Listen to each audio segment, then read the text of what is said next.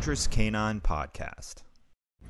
Hello everyone, and welcome to the Freedom Special 2020 Part 2, where we are going over the Declaration of Independence in celebration of Independence Day 2020. And we are reading through the Declaration of Independence and then discussing some of the specific points of each of these segments. So yesterday we covered the prologue, and we talked a little bit about how they were explaining that they needed to give their reasons for declaring independence from Great Britain. And so today we are going to start getting into part of the reasons they gave. So the first section is, they say, we hold these truths to be self-evident. So remember,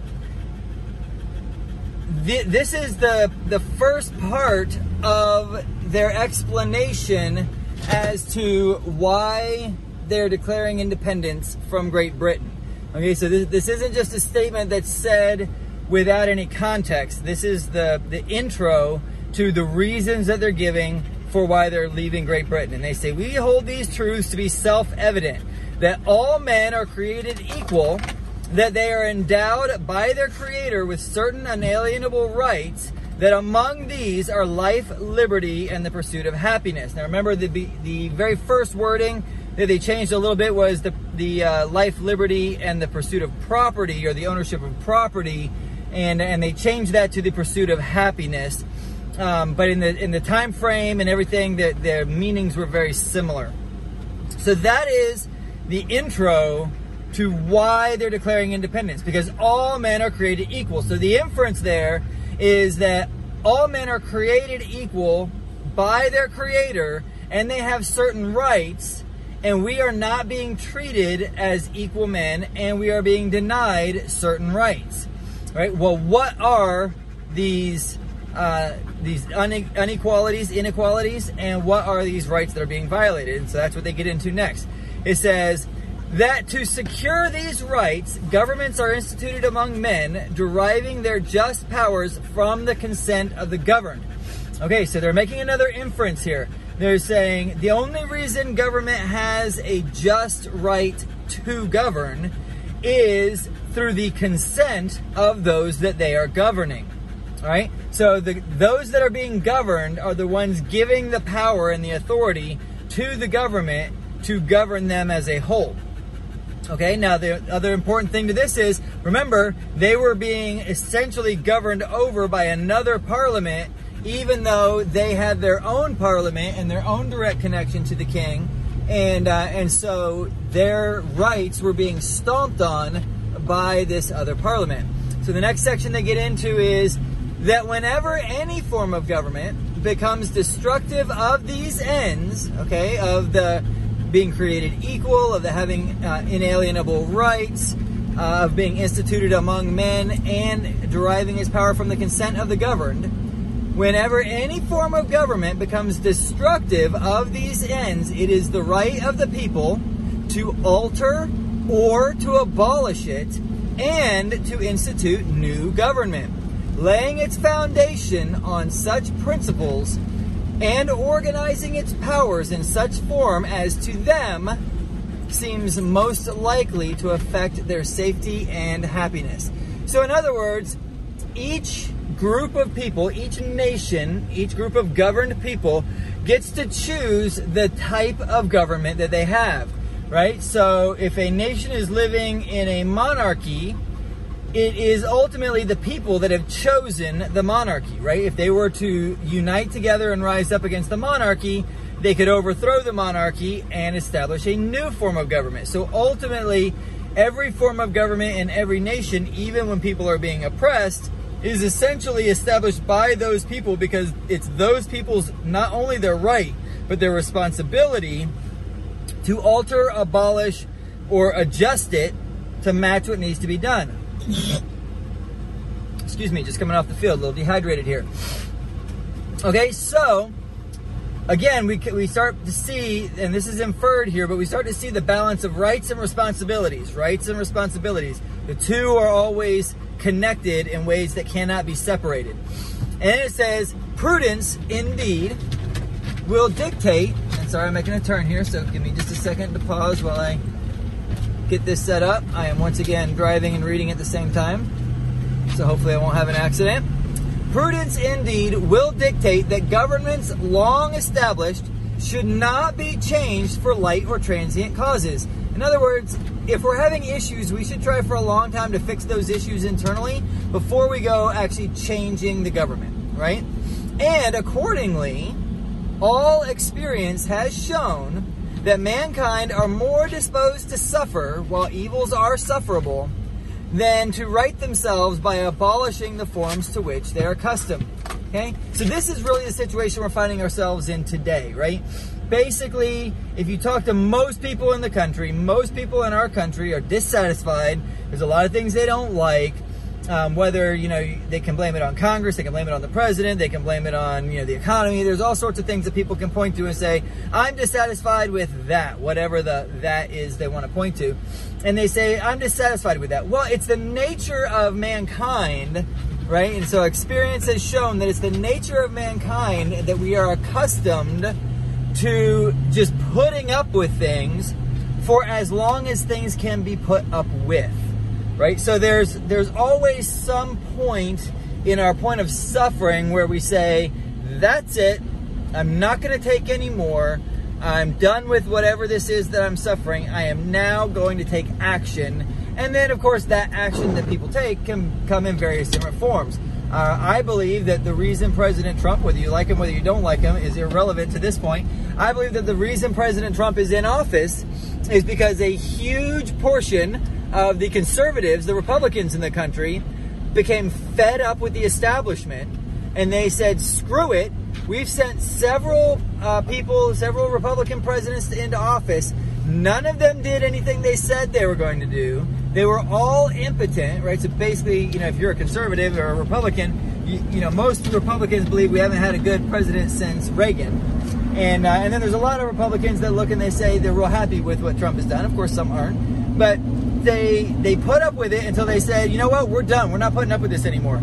We are getting rid of the establishment. We're getting rid of the status quo from the conservative side.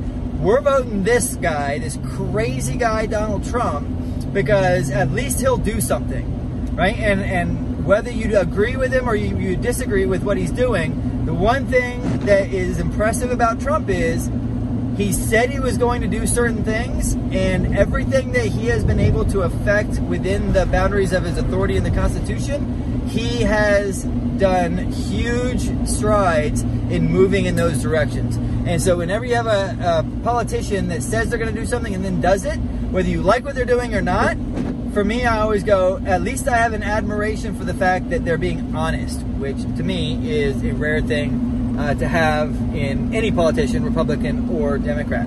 Okay, so basically they're making the point. Let's go back and just kind of reiterate the 3 points. So they're saying first, everybody has rights. They're given by your creator. They can't be messed with. Secondly, it's the job of government to secure these rights. Thirdly, it's the responsibility and the right of the people to establish that government and design it, right? And then thirdly, we shouldn't do any of this lightly, right? We should work as hard as we can to fix things. And we recognize that people, as a general rule, tend to just sit and take it for as long as they can before they finally break and take action. Right now, keep in mind, they're getting ready to say, but we're taking action. So they've taken it as long as they could, and they're basically saying, we can't take it anymore. All right, so next section, it says, but when a long train of abuses and usurpations, pursuing invariably the same object, invices a design to reduce them under absolute despotism, it is their right, it is their duty. So again, now we have a blatant statement. Rights and responsibilities, right and duty. It is their right, it is their duty to throw off such government and to provide new guards for their future security. Okay, so now they're saying, they're getting right down to it, and they're saying these are the things that the British government has done. There has been a long train of abuses. There have been usurpations. Again, the Americas had their own parliament. The British Parliament did not govern the Americans. The America's Parliament did, but the British Parliament was usurping the American Parliament's authority and establishing rules that they had no right to establish, right? So they're usurping the responsibility and the powers, and they're taking them away from who should have them, our Parliament, and they're giving those powers, and the King was ultimately just letting it happen to the Parliament over in England, right? And they said, and they're not only doing all these things, it all seems to have this same objective, which is basically to bring us under their thumb, right? So all of these things that are happening, all these things we're getting ready to list, all have been pushing in the same direction, and that is to subjugate us to their will. And even though America was a colony, it was largely self-governed, other than their commitment to the king, right? And then it moves on and it says, such has been the patient sufferance of these colonies. So they're saying all those things we just said, we've been doing all that. We've been putting up with it.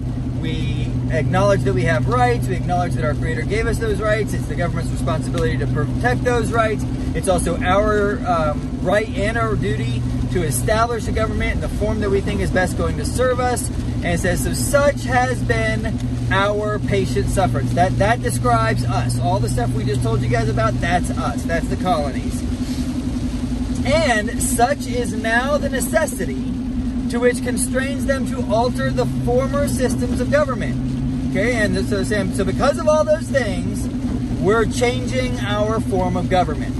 Now, it is important at this point to remember, we mentioned this yesterday, but it's very important to remember that this was a death sentence crime should they fail, should they lose, right? They were truly risking everything, and these were not people with nothing to lose. They were people with, very large amounts of land, lots of wealth, high-to-do families. They had, children and wives to take care of, and all that kind of stuff, and they're risking all of that in order to do this. So it had gotten pretty bad for them, and we're gonna hear a lot of the things that they actually went through and suffered through.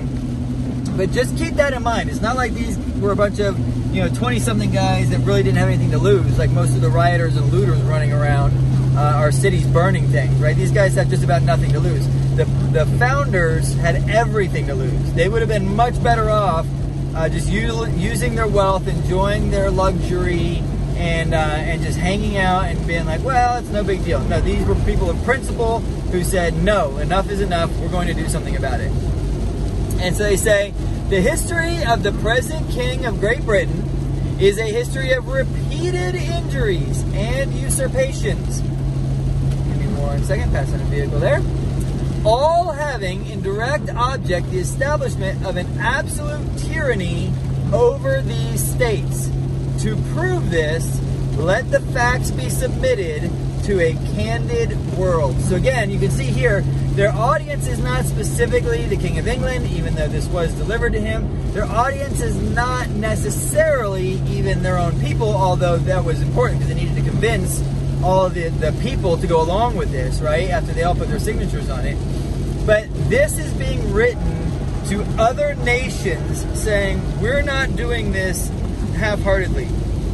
We're not just, being flippant about this. We have a serious issue, and we want everyone to understand what our issue is and why we're taking these drastic steps. All right. So we are going to stop there today. Tomorrow we will start working through the steps. I just switched over to see if I can start working through that slide, and I'm going, that text is way too tiny for me to read while I'm driving, and while I'm driving in the rain to boot. So for now, just keep in mind, number one, they had a lot to lose. Number two, they were not flippant in this, right? This wasn't something that they just decided to do on the spur of the moment. Number three, am I on number three? I think I'm on number three. They had a lot to lose, right? They were committing, not the least of which is their life. And this is with a king in England who had shown himself a person who was more than willing to put people to death for treason, And this is also a situation where this wasn't just one person, right? This wasn't just a mob. This wasn't like the riots and all this other kind of stuff going on. These, number one, they were all elected officials. They were elected by the colonies to represent the colonies. And they decided to get together and say, listen, all of us are getting these grievances. All of us are having these issues. All of us are hearing from our people that we represent. And our people are telling us that these are the things that are happening. So they saw them with their own eyes. They heard them from the people that they lived with and that they lived around. And they said, we must stand up, not only for our own rights, but also, so they're the ones risking, right? So your normal farmer dude that's out there, if they lose and England comes back in, he's probably not too much worse off than he was before, right? I mean, there might be a little bit of like ratcheting things down for a little while, but then things will go back to normal and he'll probably be okay. But the guys that were doing this, the politicians, during this era, these were men who said, I'm willing to risk everything I have, up to and including my own life, for my fellow citizens who voted for me to come and represent them here. So just consider that. I don't know where everybody that's listening to this stands, but if you're a person who says, oh, these people were just white supremacists, these people were bad people, blah, blah, blah, blah, blah. First of all, no one's perfect. Everyone's bad to some degree or another, okay? Including you, including me, everybody. So let's not all be prideful and on our high horses that we're so much better than anybody else. If you wouldn't be willing to sacrifice everything that you have to help your fellow citizen, and I'll tell you right now, I'm not. So, if you are, you're one spectacular person. But I would be willing to bet my next paycheck that nobody listening to this meets the category of having the level of character that these men had. Unless you're willing to do that, your level of character is below these men. This was a time of extraordinary character among these men, and in order to establish something that up until this point in most places around the world was a dream that very, very few had the courage to pursue, right? So did they do it perfectly? No. Did they make lots of mistakes? Yes. Was one of the big mistakes that when they were crafting the Constitution, they didn't go ahead and abolish slavery right then? Absolutely. They should have. They talked about it, they discussed it, they made a plan for it. Sadly, that plan wasn't locked down in writing, and so it kind of fell through until, of course, the Civil War came up and everything boiled to a head. So I don't want to get too far off on that topic, but I do want us to recognize that a lot of the media, a lot of the people that are out, tearing down statues and doing whatever, these people act as if their character is better than the men that are in the statues or the women that are in the statues that they're tearing down, right? These people that are out rioting and rioting, getting my words all mixed up. The people that are out doing all these things, they're people of very small character, right? They're cowards, they're bullies, they're just people who have no real character. Mostly they're just complaining that they're not getting more free stuff, right? They don't have a lot to lose. The men who founded this nation had everything to lose and were willing to lose it all to help someone else more than they were getting help themselves. Because most of the men that signed the Declaration of Independence were put to death for treason. Most of them. There were a few exceptions, but the majority of these men ended up losing their lives because they were caught by the British and charged with treason. So, and yet, they knew and they knew that was a very real risk, and guess what? They were willing to do it anyway. So the next time somebody talks poorly about our founders, just keep that in mind. I'm not saying to punch them in the face, even though I would want to, but just keep that in mind. That these people were men of extraordinary character, backed up by wives and women of extraordinary character who were willing to stand by them and support them through this whole process. All right, so we'll end that today.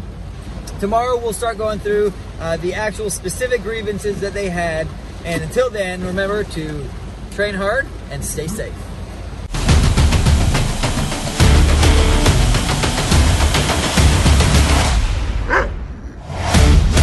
Fortress Canine Podcast.